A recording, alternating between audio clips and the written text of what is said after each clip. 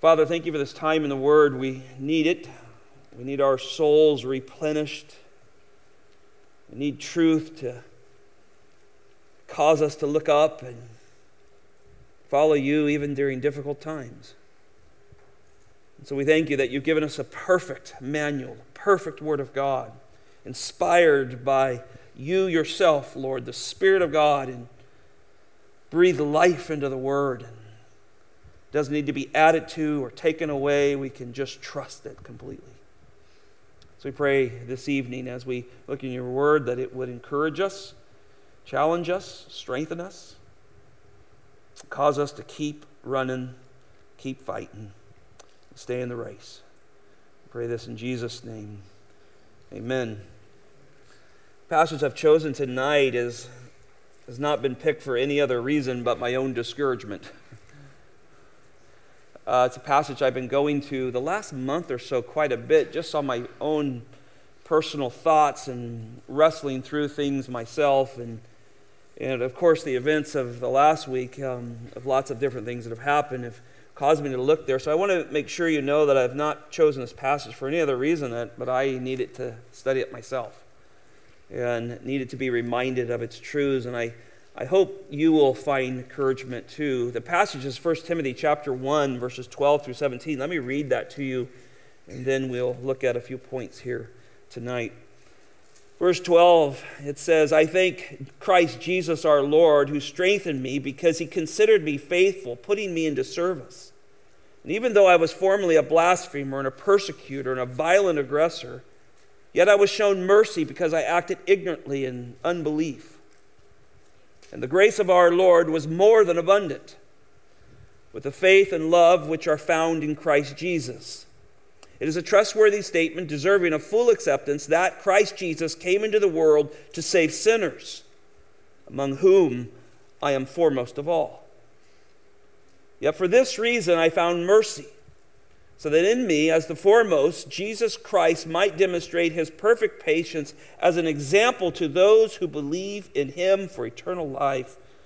Now to the King, eternal, immortal, invisible, the only God, be honor and glory forever and ever. Amen. Well, 4 thoughts this evening as we look at this text. First, Paul's personal experience with the grace of God in the gospel. First, we see his personal experience with the grace of God in the gospel in this. And you may ask the question, why did Paul have to experience this grace in such a way, such a phenomenal way, as he reminds us of the abundance of God's grace? Well, he was a sinner just like anyone else, but he saw himself as the foremost. And he knew that he himself could not restore himself or be right with the Almighty God that he was raised with. He is God of Israel. He would have been raised with that. And so one of the things that's unique as you just look at the first three verses, he says, first of all, he needed the experience of the grace of God because it had to be God who would strengthen him. Notice that in verse 12. He could not strengthen himself. He needed the Lord Jesus Christ. Here, the Christ Jesus our Lord, who has strengthened me. Strength has to come from the Lord, and particularly the grace of God. Notice he needed mercy. Look at verse 13. He needed mercy. He said, in the middle of the verse, he said, yet I was shown mercy. There's not a sinner on the planet, not anyone here in this room or listening online who's a believer in the Lord Jesus Christ that doesn't know they need mercy. When you're guilty, you need mercy. And here our Lord supplied mercy, abundant mercy for Apostle Paul. Notice also that he knew that Christ alone had to be received through faith and love. And that had to be a miraculous work of God. Paul was trying to kill the church of Jesus Christ. That was his goal. It was called the Way back in that first century. And his whole goal was destroy Christ's church. He hated Christ. He was glad he was crucified. He didn't believe in the resurrection. And so he needed to be reminded that his faith was God-given. It came through Christ alone. Look at verse 14 with me. He said, the grace of our Lord was more abundant to me with faith and love which are found, and you could even put in there from our own theology, in Christ alone. He knew that he could not muster up that strength. Well, this resulted in Paul being put into service. And I like this phrase, and I have to come back and remind myself of these things from time to time. See, Paul was entrusted with the gospel because Jesus enabled him. Not because he enabled himself or wanted to be in some kind of leadership or something. He knew that the Lord Jesus Christ enabled him. In verse 12 is Paul's way of saying, I want to thank my Lord and Savior for enabling me to be in service for him, because without him I would have never been there. What a great reminder.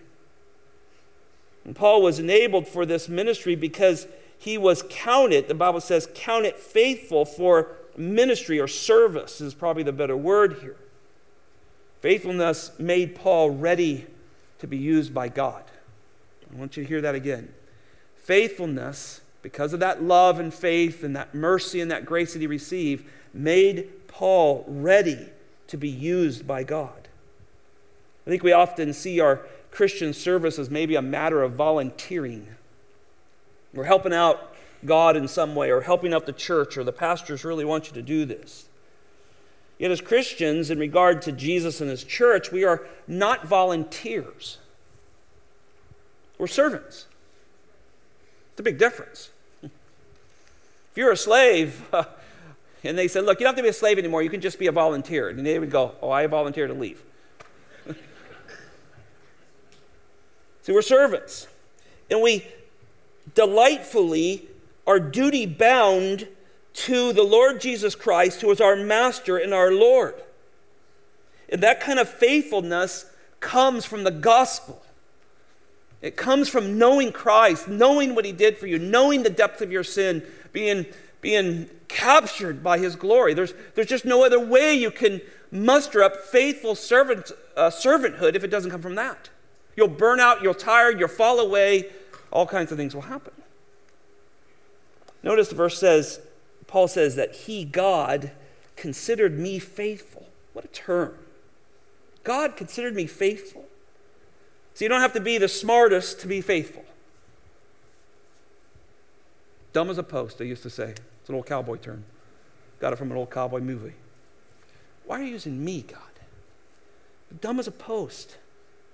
You don't have to be the most talented or the most gifted. See, faithfulness is a very down-to-earth term here, the way he's saying it. Each of us can be faithful in the place God placed us. What does he have for you to do? Are you faithful there, and is it driven because of the gospel? But if it's from the grace of God, that's what will make you faithful. Say, but how? I don't want to not be faithful. Someone said, I don't want to not be faithful. If it's from the grace of God, if it's motivated by the grace of God, if it's gospel-driven, you will be faithful.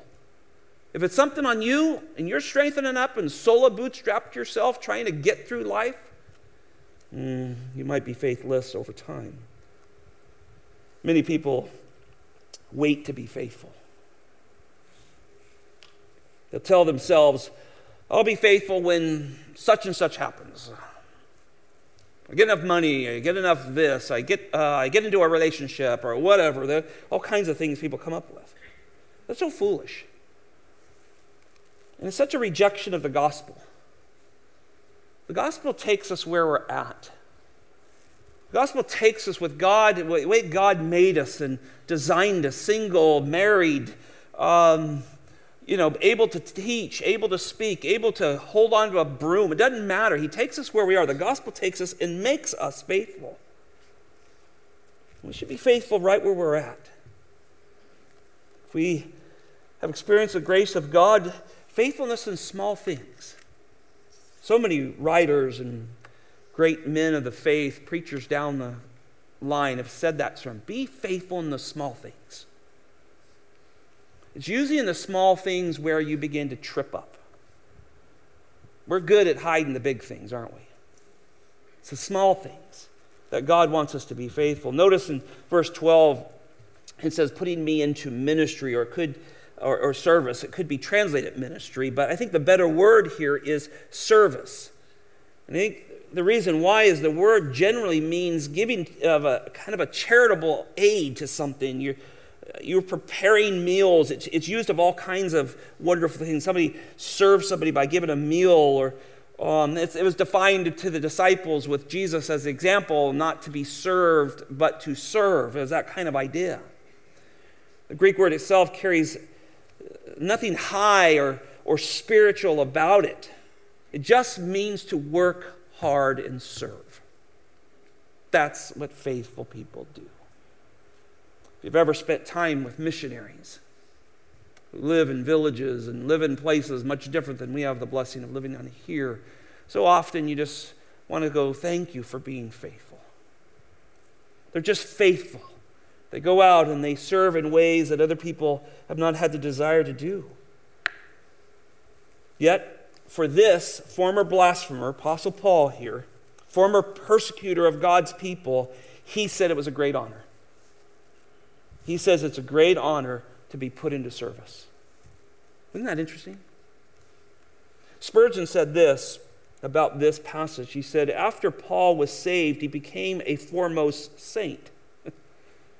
The Lord did not allot him to a second-class place in the church. He had been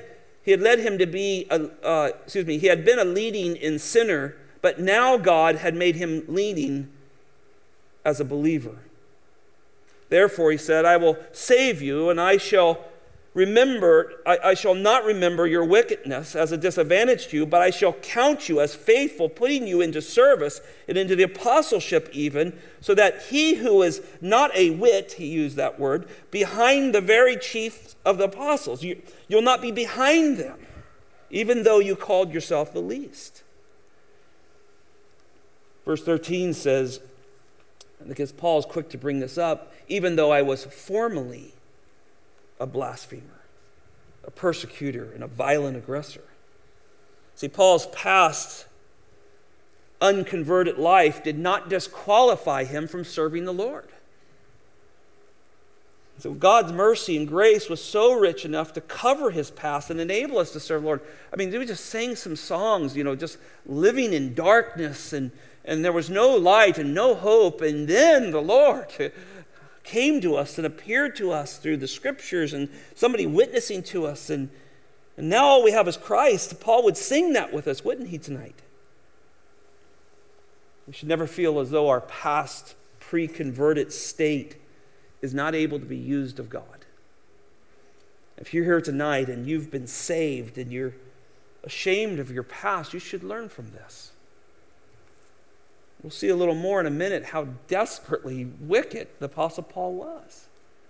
And yet God made him out to be a trophy of grace. When you think about the context here, maybe Timothy wanted to leave Ephesus. Every pastor's known that feel, that tension. Things get difficult.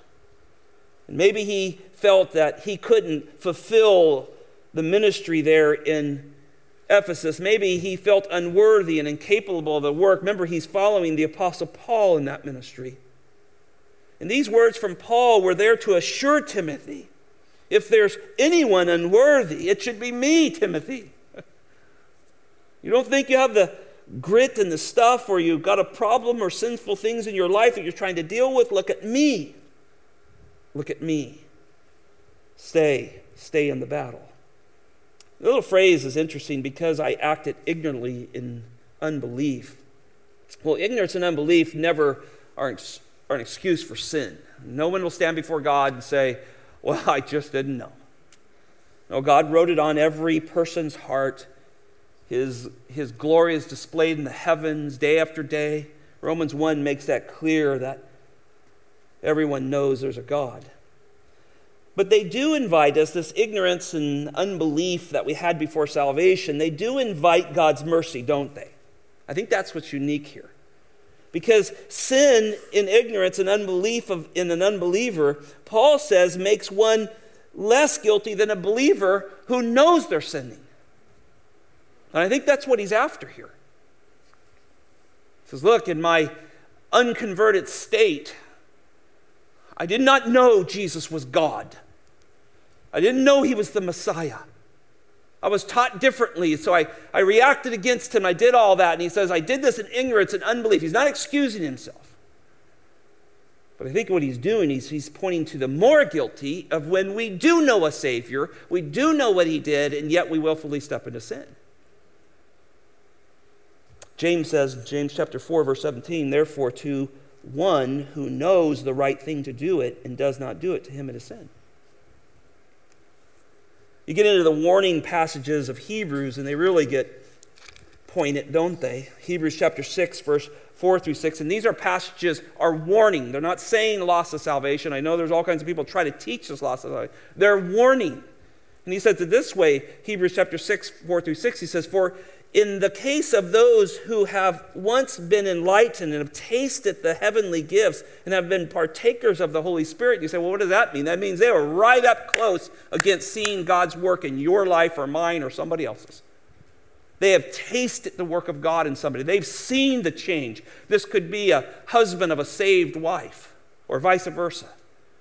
This could be someone who was raised in church and you've ministered to them for years, and yet in this end they just reject it all.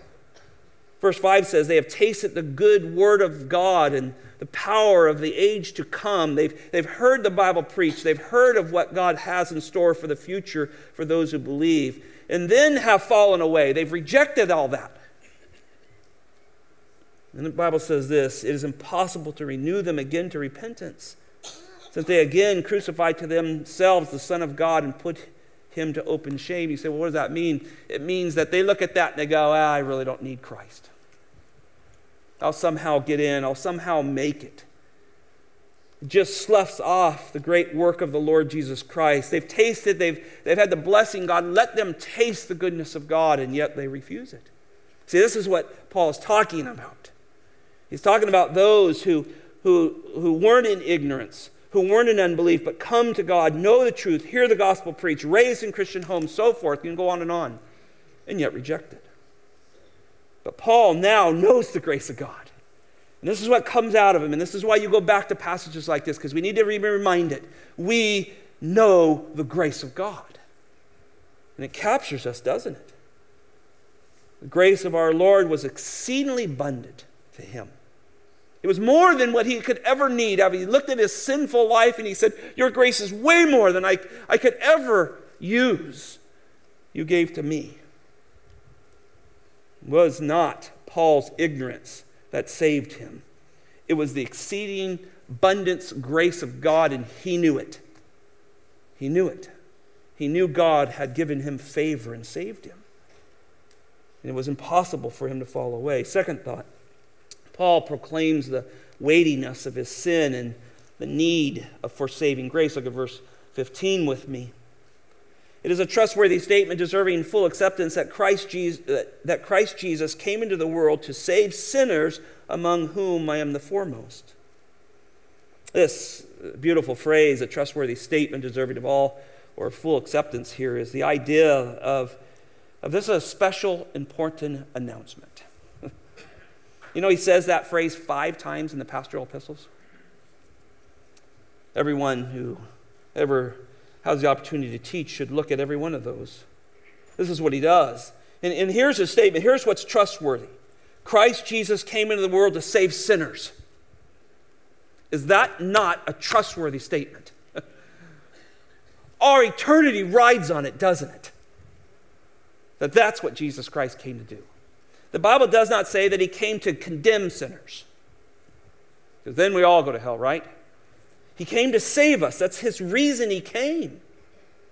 And Jesus came to save sinners, not those living under some illusion of their self-righteousness that they can add Jesus to who they are. Jesus said, look, I came to the sick, not the healthy. Too many people run in Christian circles think they're the healthy. I'll tell you how bad our sickness was. It's terminal. It was hellbound. And that's who Jesus came to save. And see, Paul knows this. And since Jesus came into the world to save sinners, this is the first necessary qualification to be a child of God. You want to be a child of God? You have to be a sinner. isn't that just contrary to what the world thinks? They think, well, see, if I'm going to go to heaven, I got to do this, and I got to do this. And nope, the first qualification is you have to be a sinner. If you want to go to heaven, you have to be a sinner. We also see the great danger in taking the terms sin and sinner out of the conversation today, don't we? It is true. So many churches have just abandoned the use of the word. I don't know how they even read their Bible. Maybe they don't even use their Bible when they teach. To them, it seems some kind of offensive thing. But not to us. See, we're in the end of the verse here, right? We are with Paul. We say, among whom I am the foremost of all. Paul's claim to be the chief of sinners here was not an expression of just prideful, false humility. He believes it, doesn't it? And I believe Paul genuinely felt his sins made him even more accountable to God than others. You might say, well, aren't we all equally sinners? I think it's easy to say that. And there's a certain truth to that, right? We're all sinners. Spurgeon, when asked this question, he said, all men are truly sinners, but all men are not equally sinners. They are in the mire together, but they have not all sunk into an equal depth in it.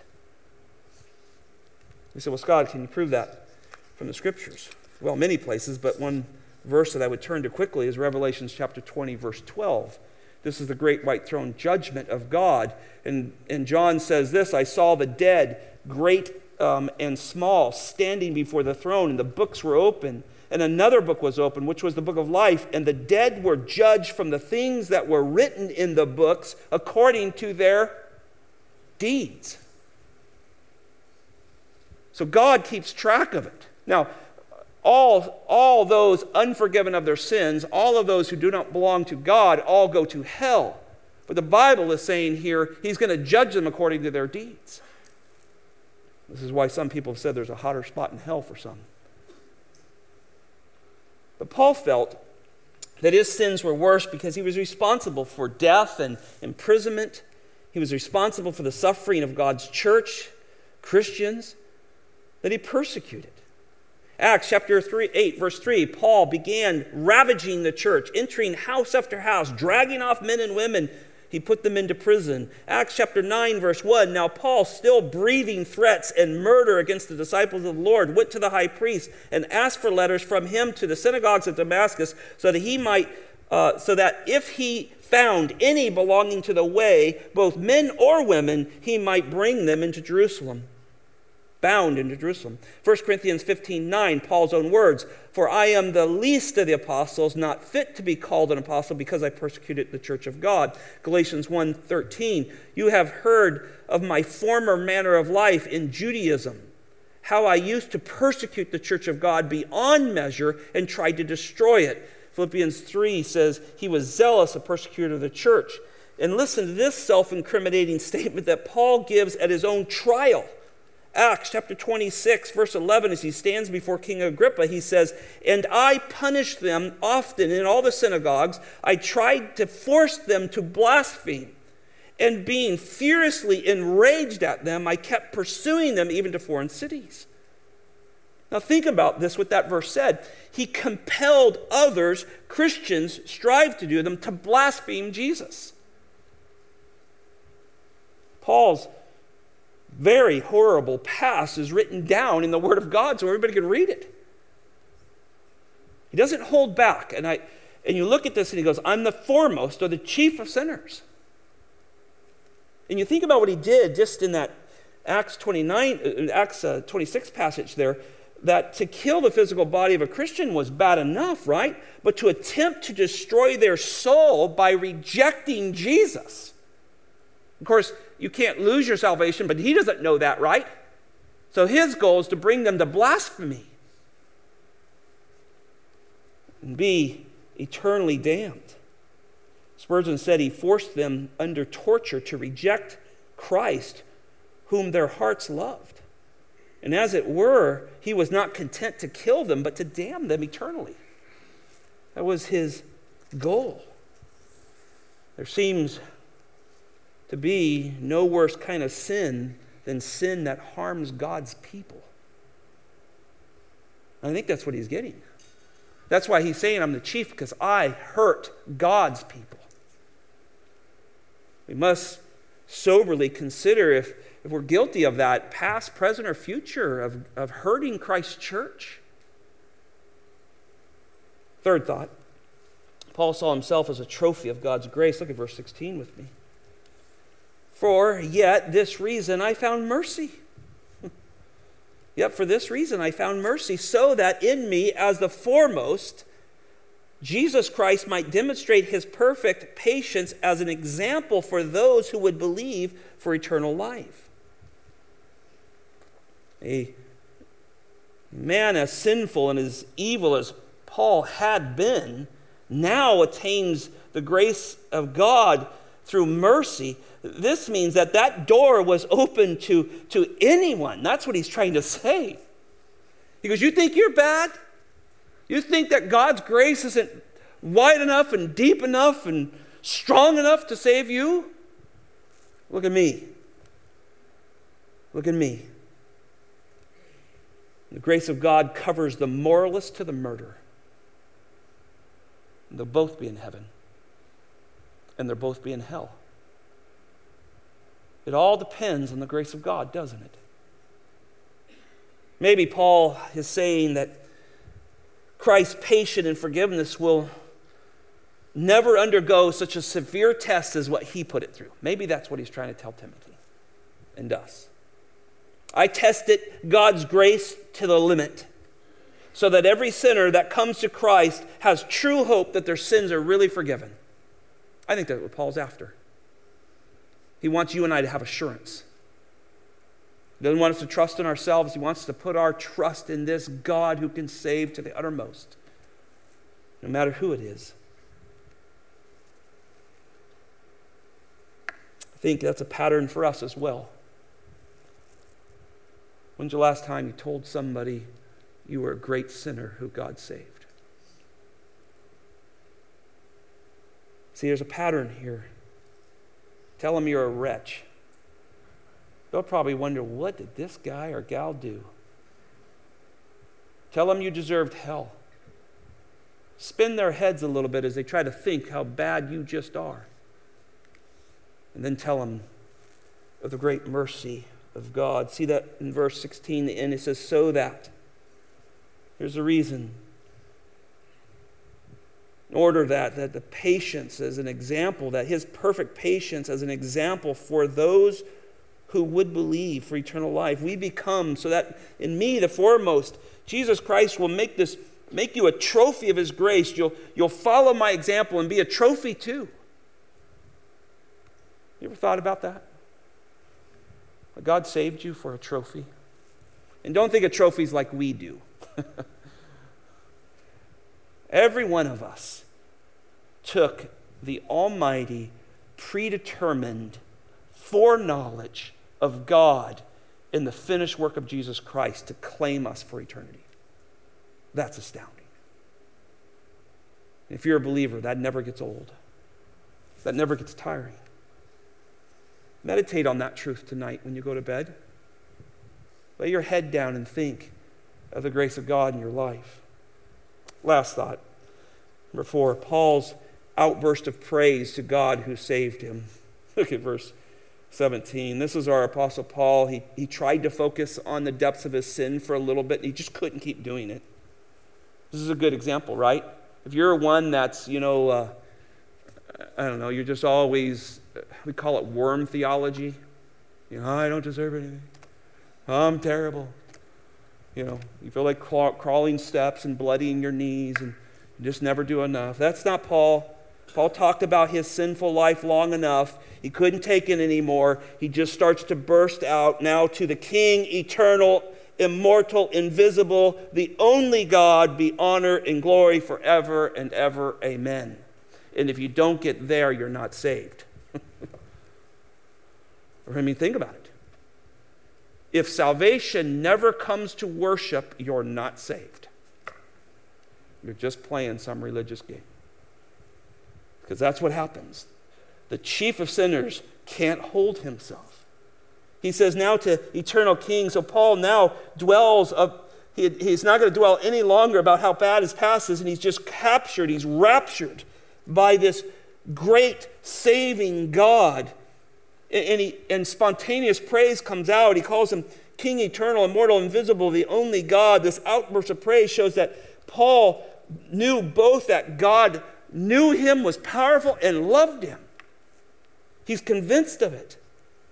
His past was dead now, and he was a new creation. A new creature. He told us that in 2 Corinthians 5. He burst out in praise. We're new creations. The old has passed away. Let that old man go. He knew God to be eternal King. That means ruling and reigning and complete in power and glory. He knew him to be immortal, existing before anything else existed, and being the creator of all things. He knew him to be invisible. How important is that? And what I think Paul's saying is, look, I know a lot about God, but I don't know everything. In fact, there's most things I don't know about him, and I still love him. And even though the secret things belong to the Lord, Deuteronomy 29:29, he's revealed enough of himself to me that I worship an invisible God. Now think about that. The world can't do that. They want to see something. Put something in front of me and I'll do it. Do a sign. Do something. Have some kind of miracles happen, and then I'll follow your Jesus. No, not saved people. We follow an invisible God. That's faith. That stirs my heart when things are troubling and things are difficult. God granted us saving faith that we'll follow an invisible God. What a beautiful thing. And yet he didn't stay invisible, did he? He sent his Son, a manifestation of his full glory and grace, the exact representation of him, and so we can know him. Notice he says, be honor and glory forever and ever, amen. And knowing all about God, he just can't stop praising him. And if you've ever had trouble worshiping God, it's because you either don't know him or you're stuck in sin that needs to be confessed. And I hope the last is the case with you. Because if that's true, and I've told people many, many times who are overwhelmed with their sin, here's the great news: Christ died for sin. If it's somebody else's fault, if you want to blame shift it on whoever, well, you're in a lot of trouble. But if it's sin, we have an answer. Christ died for that. And if he died for it, he forgave it.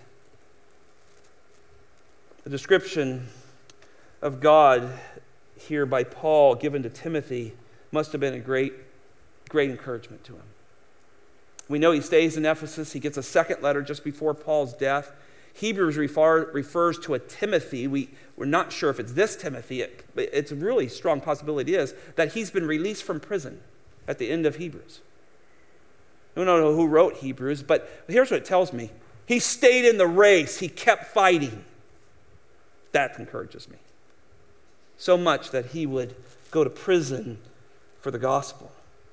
And you and I can stay the course. We can stay in the good fight, can't we, when we consider the greatness of God? Consider him. At our next meeting here, we're going to talk about difficult things. You better consider the greatness of God so that your heart doesn't fall. This great God is worthy of our sacrifice. He's worthy of our service. Will you serve him with us together? Father, thank you for this time. We needed some time in the Word tonight. I pray that you would strengthen us now as we have a members' meeting, deal with difficult things, but yet we know still, even in the most difficult things, you are in it. You will bring out good. You love to bring beauty out of ashes, and so give us strength. Help us not quit fighting and not keep running and not keep the faith, because there's a crown laid up, not only for Apostle Paul, but for all those who are longing and for his appearing. So Lord, strengthen us now. I pray this in Jesus' name. Amen.